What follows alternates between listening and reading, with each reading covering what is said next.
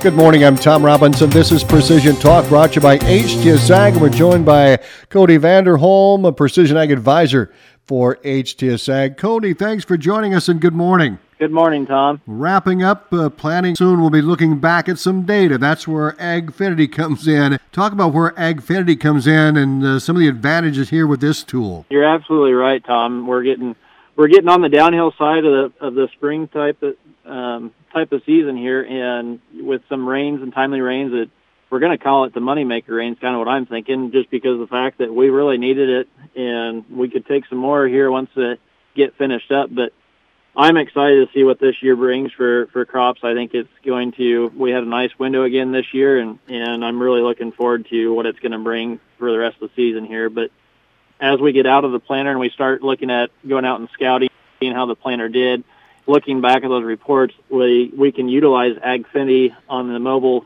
on the iPad, and be able to track where we're at in the field. Maybe, look at the downforce. If you're running downforce, maybe tracking why that part of the field took more downforce than the rest of the field.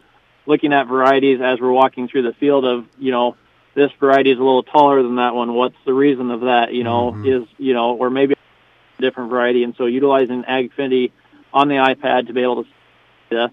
Like I said, there's multiple ways to get AgFinity to the iPad. If you do a local sync between the display and the iPad, it doesn't touch the cloud. That's one way. There's another way that it automatically exports out of the display to the cloud and back down to the iPad, and you can remotely view into the cab. You can see a bunch of different stats that way, and even do live tracking. So if you're not even the person running the machinery, but you're the management or the owner type of thing, you can be able to see a window into where they're at, how fast they're planting, how many acres they've done, and see some stats that way. So it's pretty intense of how we're able to see what's going on, not only during the season, but after the season, being able to go back and look at, why is this way? Well, that's a different hybrid. Why is it, why did this area take more downforce than the other ones? Well, that's maybe where the trucks ran, or that's grain cart path, that's in hydrous marks, being able to look at that data while you're in the field when you get some time to slow down after the planters apart. And it's pretty incredible to see on the map and see that data and do some queries at your fingertips while you're in the field to be able to see that. Yeah. It's been really, really fun to sit with the grower and walk through and being able to do some of that and see, what that is like from the display and the monitor on an iPad in the middle of the field and walk through those stats. Well, and the seed is in the ground. A lot of corn is up right now, and a lot more yet to come, corn and soybeans, but in particular corn. And when you start watching this crop develop, before you know it, it's going to be fall. And there's even some grain still in the bin, and we've got some high prices here. Obviously, it's important to manage this grain, and you've got a tool to do that, to talk about grain management.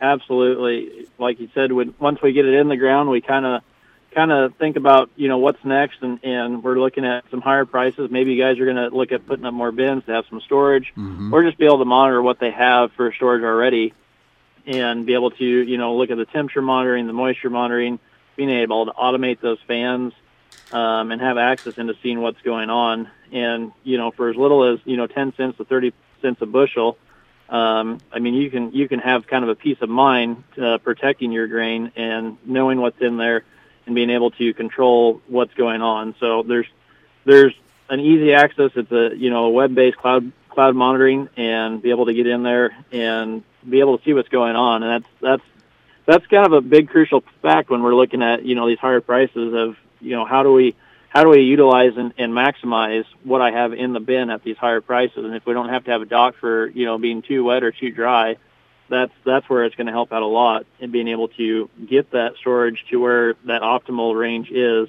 and be able to bring it to town at that optimal range. Some systems we've seen up to 70% fan reduction in runtime, and that starts adding up in a hurry. And, just being able to control what's in there instead of when you go to pull out of it, when you bring it to town and bring it to the market, that find out that it's not in condition and you end up having problems down the road, or you have to mix bins, or that's where the goal is to try and, have a uniform bin at that point and not have layers in there and have the optimal grain temperature and moisture at that point. Yeah. Well, Cody, thank you very much. Anything else you'd like to add today? How can folks get a hold of you? They can give us a call at 800-741-3305. They can find us on the web at htsag.com, and they can find us on all the social media outlets. All right. Well, Cody, we appreciate it. You have a great day. Sounds good. Thanks, Tom. You bet. Have a good weekend. You do the same. This is Precision Talk. It's brought to you by HDSAG. Again, that number to the office, 800-741-3305. We'll do this again next Friday morning on KSOM.